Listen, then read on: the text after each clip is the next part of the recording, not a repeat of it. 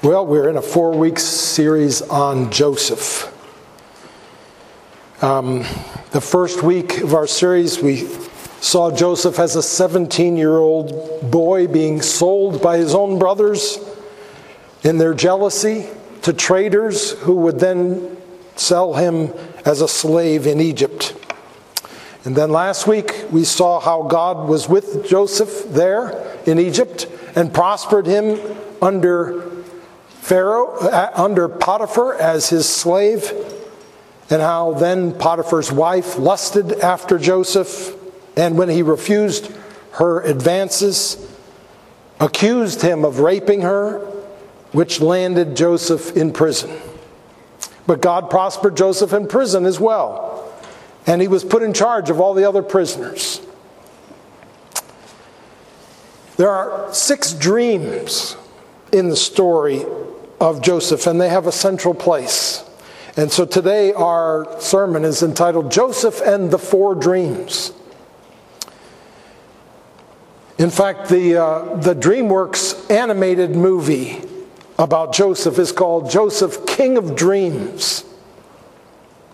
Interestingly, Joseph is not the only Joseph whose story has a lot of dreams. Joseph, the father of Jesus, had 3 dreams that God had given him. He also went from Canaan to Egypt and then back to Canaan again. In the first sermon, we read about the first 2 dreams in the story that God gave Joseph when he was a young man.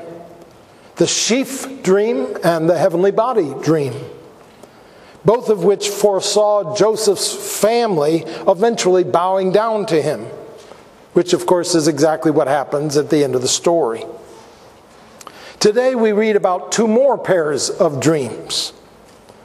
Only now Joseph is not the dreamer, but the interpreter of the dream. The first pair of dreams is by Pharaoh's cupbearer and his baker, and the second pair of dreams by Pharaoh himself. Now, it's a long scripture reading. I've cut out one section in the middle because it's repetitive, but it's so long that I won't have time to review the story after I read it. So pay attention the first time. This is chapter 40 of Genesis. Sometime after this, the cupbearer of the king of Egypt and his baker committed an offense against their lord, the king of Egypt. That is the Pharaoh. And Pharaoh was angry with his 2 officers, the chief cupbearer and the chief baker. And he put them in custody in the house of the captain of the guard, in the prison where Joseph was confined. The captain of the guard appointed Joseph to be with them, and he attended them. They continued for some time in custody, and one night they both dreamed. The cupbearer and the baker of the king of Egypt, who were confined in the prison, each his own dream, and each dream with its own interpretation. When Joseph came to them in the morning, he saw that they were troubled. So he asked Pharaoh's officers, who were with him in custody in his master's house, "Why are your faces downcast today?" They said to him, "We have had dreams, and there's no one to interpret them." And Joseph said to them, "Do not interpretations belong to God? Please tell them to me." So the chief cupbearer told his dream to Joseph and said to him, "In my dream there was a vine before me, and on the vine there were 3 branches. As soon as it budded, its blossoms shot forth, and its clusters ripened into grapes. Pharaoh's cup was in my hand, and I took the grapes and pressed them into Pharaoh's cup and placed the cup in Pharaoh's hand." Then Joseph said to him, "This is its interpretation. The 3 branches are 3 days. In 3 days Pharaoh will lift up your head and restore you to your office, and you shall place Pharaoh's cup in his hand as formerly, when you were his cupbearer. Only remember me when it is well with you, and please do me the kindness to mention me to Pharaoh, so I may get out of this house, for I was indeed stolen out of the land of the Hebrews. And here also I have done nothing that they should put me into the pit. When the chief baker saw that the interpretation was favorable, he said to Joseph, I also had a dream. There were 3 cake baskets in my head, and in the uppermost basket there were all sorts of baked food for Pharaoh, but the birds were eating it out of the basket on my head. And Joseph answered and said, this is its interpretation. The 3 baskets are 3 days. In 3 days, Pharaoh will lift up your head from you and hang you on a tree. What that really means in the Hebrew is impale you on a pole. And the birds will eat the flesh from you. On the 3rd day, which was Pharaoh's birthday, he made a feast for all his servants and lifted up the head of the chief cupbearer and the head of the chief baker among his servants. He restored the chief cupbearer from it to his position, and he placed the cup in Pharaoh's hand. But he hanged the chief baker as Joseph had interpreted to them. Yet the chief cupbearer did not remember Joseph, but forgot him. Chapter 41. After 2 years, Pharaoh dreamed that he was standing by the Nile. And behold, there came up out of the Nile 7 cows, attractive and plump, and they fed in the reed grass. And behold, 7 other cows, ugly and thin, came up out of the Nile after them, and stood by the other cows on the bank of the Nile. And the ugly thin cows ate up the 7 attractive plump cows. And Pharaoh awoke. And he fell asleep and dreamed a second time. And behold, 7 ears of grain, plump and good, growing on one stalk. And behold, after them sprouted 7 ears, thin and blighted by the east wind. And the thin ears swallowed up the 7 plump full ears. And Pharaoh awoke, and behold, it was a dream. So in the morning his spirit was troubled, and he sent and called for all the magicians of Egypt and all its wise men. Pharaoh told them his dreams, but there was none who could interpret them to Pharaoh. Then the chief cupbearer said to Pharaoh, I remember my offenses today. When Pharaoh was angry with his servants and put me and the chief baker in custody in the house of the captain of the guard, we dreamed on the same night, he and I, each having a dream with its own interpretation. A young Hebrew was there with us, a servant of the captain of the guard. When we told him, he interpreted our dreams to us, giving an interpretation to each man according to his dream. And as he interpreted to us, so it came about. I was restored to my office, and the baker was hanged. Then Pharaoh sent and called Joseph, and then quickly brought him out of the pit. And when he had shaved himself and changed his clothes, he came in before Pharaoh. And Pharaoh said to Joseph, I have had a dream, and there's no one who can interpret it. I have heard it said of you that when you hear a dream, you can interpret it. Joseph answered Pharaoh, it is not in me. God will give Pharaoh a favorable answer. Well, anyway, then Pharaoh explains his dream again to Joseph, and we'll skip that and pick it up again in verse 25. After Pharaoh tells Joseph his dream. Then Joseph said to Pharaoh, the dreams of Pharaoh are one. God has revealed to Pharaoh what he is about to do. The 7 good cows are 7 years, and the 7 good ears are 7 years. The dreams are one. The 7 lean and ugly cows that come up after them are 7 years, and the 7 empty ears blighted by the east wind are also 7 years of famine. It is as I told Pharaoh. God has shown to Pharaoh what he is about to do. There will come 7 years of great plenty throughout all the land of Egypt. But after them there will arise 7 years of famine, and all the plenty will be forgotten in the land of Egypt. The famine will consume the land, and the plenty will be unknown in the land by reason of the famine that will follow, for it will be very severe. And the doubling of Pharaoh's dream means that the thing is fixed by God, and God will shortly bring it about. Now, therefore, let Pharaoh select a discerning and wise man and set him over the land of Egypt. Let Pharaoh proceed to appoint overseers over the land and take 1/5 of the produce of the land of Egypt during the 7 plentiful years. And let them gather all the food of those good years that are coming and store up grain under the authority of Pharaoh for food in the cities. and let them keep it. That food shall be a reserve for the land against the 7 years of famine that are to occur in the land of Egypt, so that the land may not perish through the famine. This proposal pleased Pharaoh and all his servants. And Pharaoh said to his servants, "Can we find a man like this, in whom is the Spirit of God?" Then Pharaoh said to Joseph, "Since God has shown you all this, there is none so discerning and wise as you are. You shall be over my house, and all my people shall order themselves as you command. Only as regards to the throne will I be greater than you." And Pharaoh said to Joseph, "See, I have set you over all the land of Egypt." Then Pharaoh took a signet ring from his hand and put it on Joseph's hand, and clothed him in garments of fine linen, and put a gold chain around his neck. And he made him ride in his second chariot. And they called out before him, "Bow the knee!" Thus he set him over all the land of Egypt. Moreover, Pharaoh said to Joseph, "I am Pharaoh, and without your consent, no one shall lift up hand or foot in all the land of Egypt." And Pharaoh called Joseph's name Zaphanath-Paneah, and he gave him in marriage Asenath, the daughter of Potiphera, priest of On.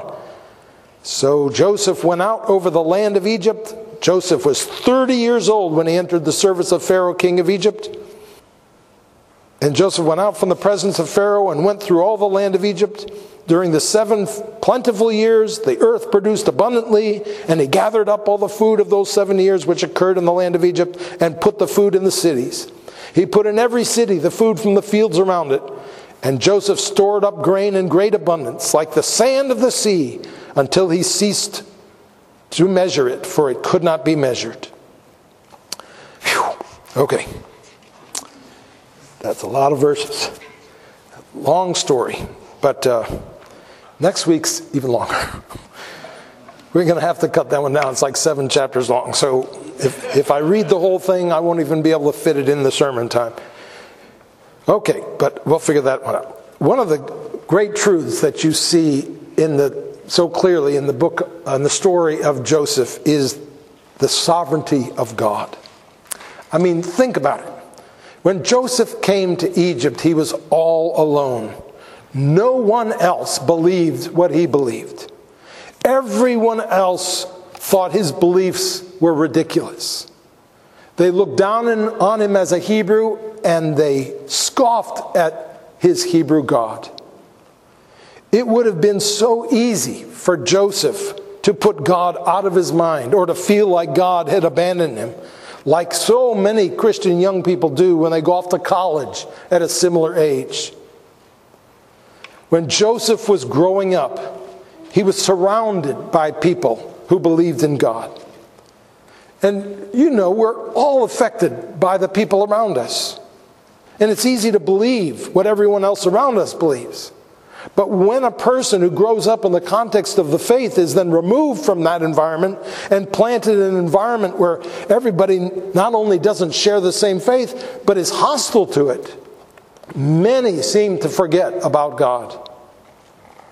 But the fact is, no matter how much a person forgets about God, God is still there. He is still on his throne. He is bigger, in fact, than all the peers, than all the skeptics, than all the influencers, than all the academic experts.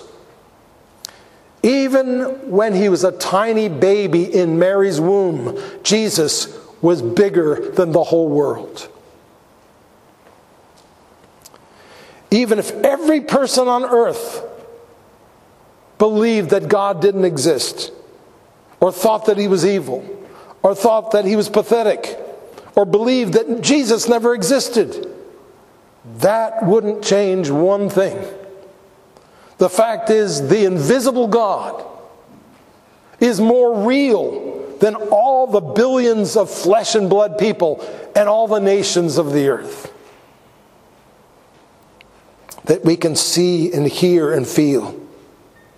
Much to the chagrin of atheists and many others, you can't erase God by not believing in him. In the story of Joseph, even when God is not mentioned, and he's not mentioned much. God looms over every act and every event. When Joseph is in prison, from a human perspective, it looked like he'd wrecked his life by doing the right thing. But really, the opposite was true. Why? Because God was on his throne, directing the situation invisibly. At the end of the story, Joseph says to his brothers in Genesis 50:20, the most famous verse of the story, "You meant evil against me, but God meant it for good." And this was certainly true and a glorious truth. But, it doesn't just apply to his brothers. This is true with regard to everyone else in the story. The slave dealers, Potiphar, Potiphar's wife, Joseph's fellow prisoners, especially the cupbearer, and even Pharaoh himself. They are all fulfilling the purposes of God, whether consciously, unconsciously, or rebelliously. They're still, in their actions, working out God's marvelous and mysterious will. And God is supervising and overseeing and engineering everything that's happening, even if it doesn't seem like he's even there. And so it is with us. God has everything in our lives under control. Even the things which seem like they can't be. And he's working it all together for our good and for the good of his kingdom and the glory of his name.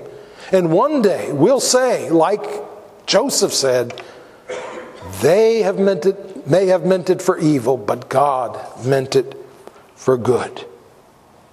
And so when we're in a situation like Joseph was, where we're facing a 1 against 1,000 kind of predicament, we don't need to be intimidated. God is with us. And if God is with us, who can stand against us? We don't need to be clever. We don't need to be well equipped. We don't need to be well connected. We don't need to have a great army behind us.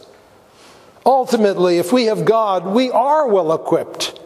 We are well equipped, connected, and we have a great army behind us. In fact, we ought to feel sorry for the world. They're the ones in a pitiable position, even though it looks like they're big and powerful. They're the ones we ought to feel sorry for.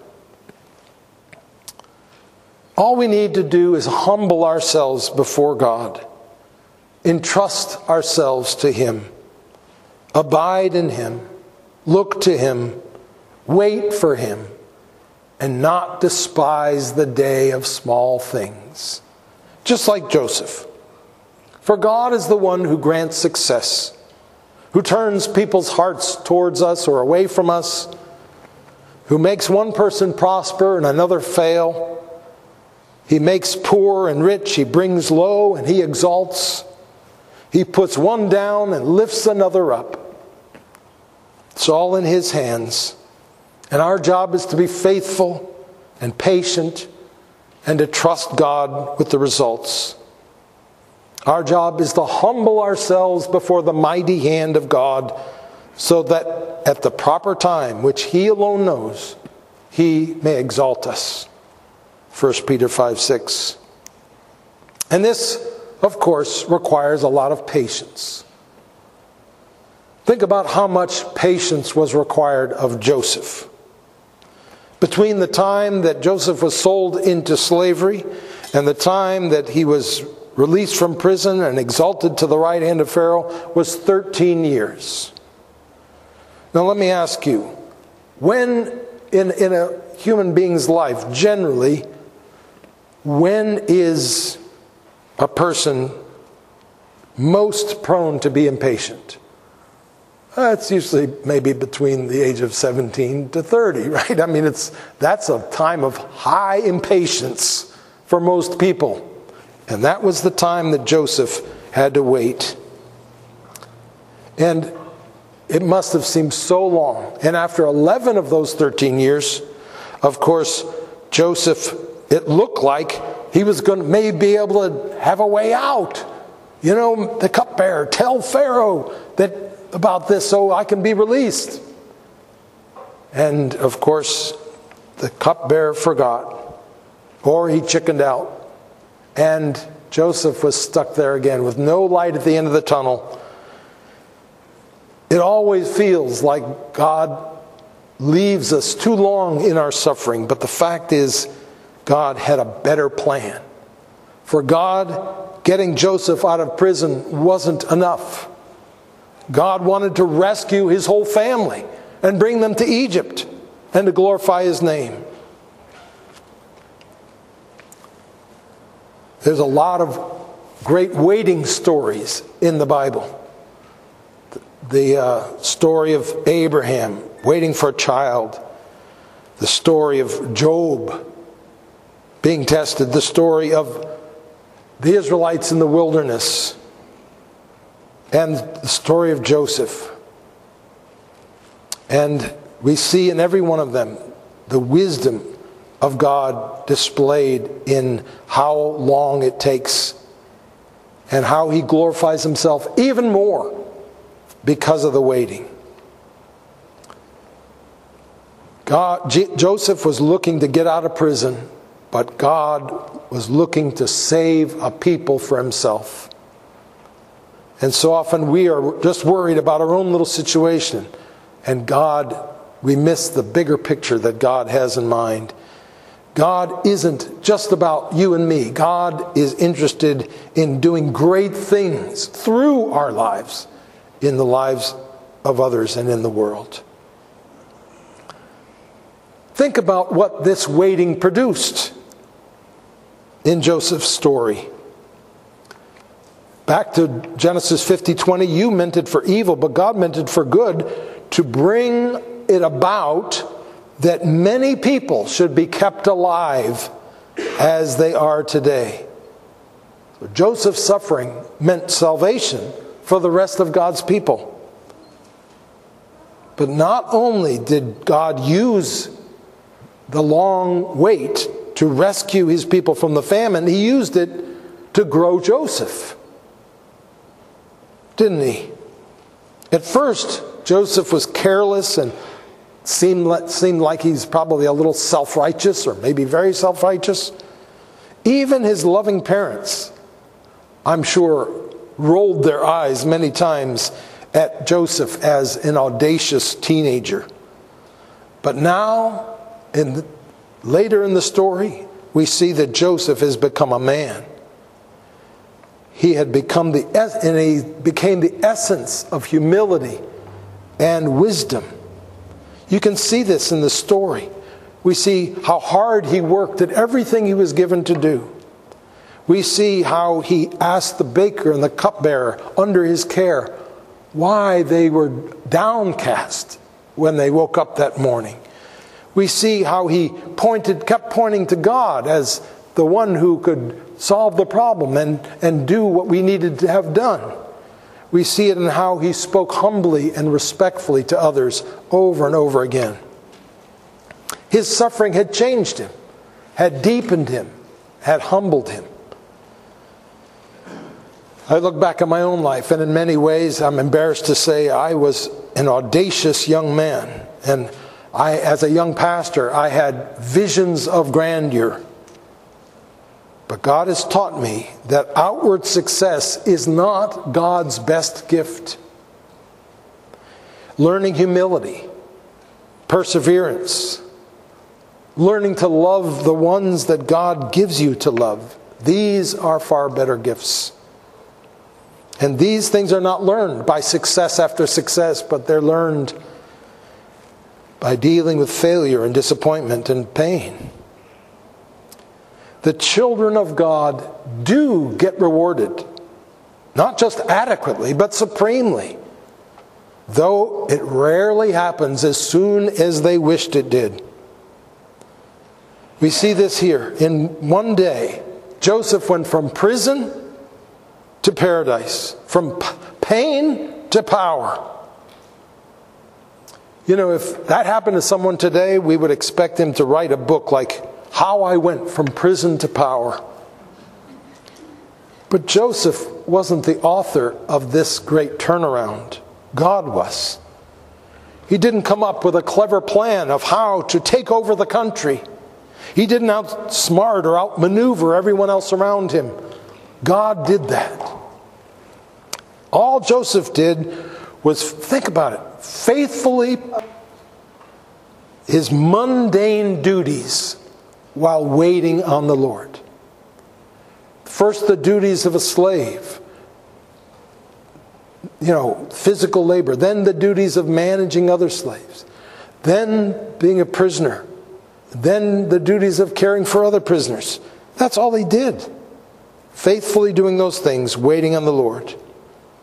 And doing a good job of it so that he kept getting promoted. And he accepted the circumstances that God had put him in. And he resisted temptations because he knew that God was watching.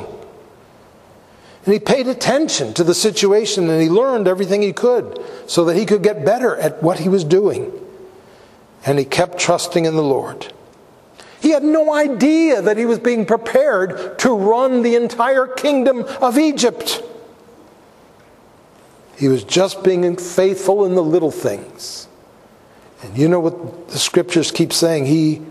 When you have been faithful over little, I will set you over much.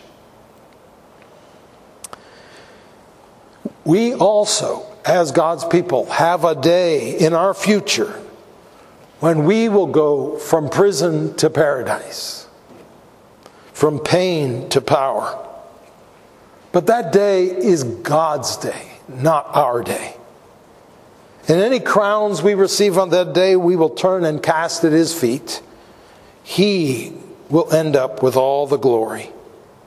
And anyone who succeeds knows that the glory belongs to God. And we like to steal it for ourselves. But it's all from God. And God wants us to succeed. But He wants us to succeed in such a way that we know it's from Him and not from us. And at the end of the story of Joseph, in a beautiful way, God does get all the glory. You meant it for evil, but God meant it for good. At the end of the story, we're not in awe of Joseph. Wow, what a man.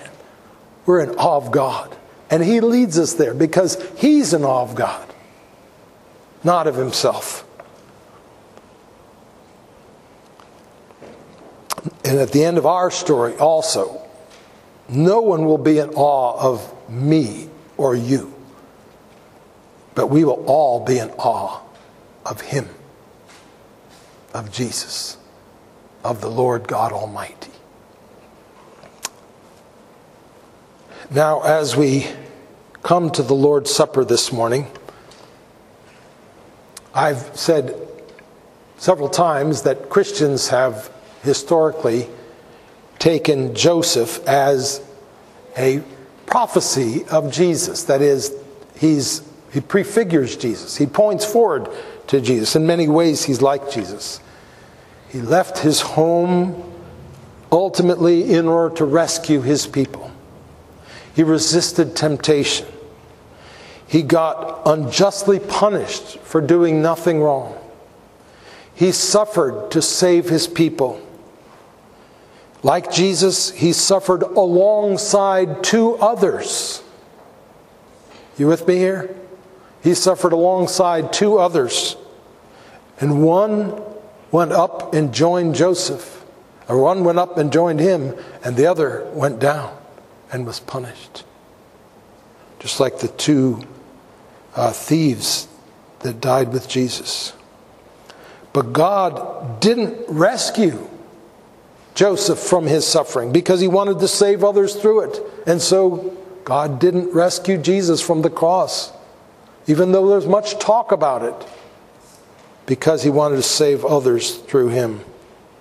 And ultimately, Joseph's sufferings were the pathway to his glory, just like the sufferings of Jesus. And like Joseph's brothers, we are both we are both the ones who caused his sufferings and the ones who benefit from his sufferings. So this is who we are. We are the brothers of Jesus, the brothers of Joseph, and we have an amazing brother, a gracious brother, who is our Savior and our Lord. And we bow before him in the end, just like the brothers bowed before Joseph. So, in light of this, let us come to the Lord's Supper and seek this wonderful Savior that we've been given in the sacrament. Let us pray. Oh Lord,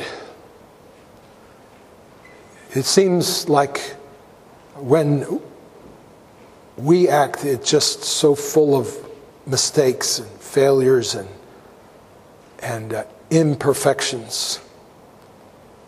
We thank you, dear Lord, that when Jesus acts, it's always perfect. And so he is always trustworthy. And we thank you today that as we come to the table, we can look to him and know that he is the spotless Lamb who was acceptable to you and therefore adequate as our substitute to take our place and bear our penalty. And dear Heavenly Father, we come with joy, therefore, to celebrate this gift of his own self that he gave, that we might have life. And we celebrate that even now he is not dead, but he is with you at your right hand. And so we not only celebrate what he did, but we worship him now for what he did. And we pray that as we partake of this precious meal, that you would fill us with your Spirit and with the fullness of Christ.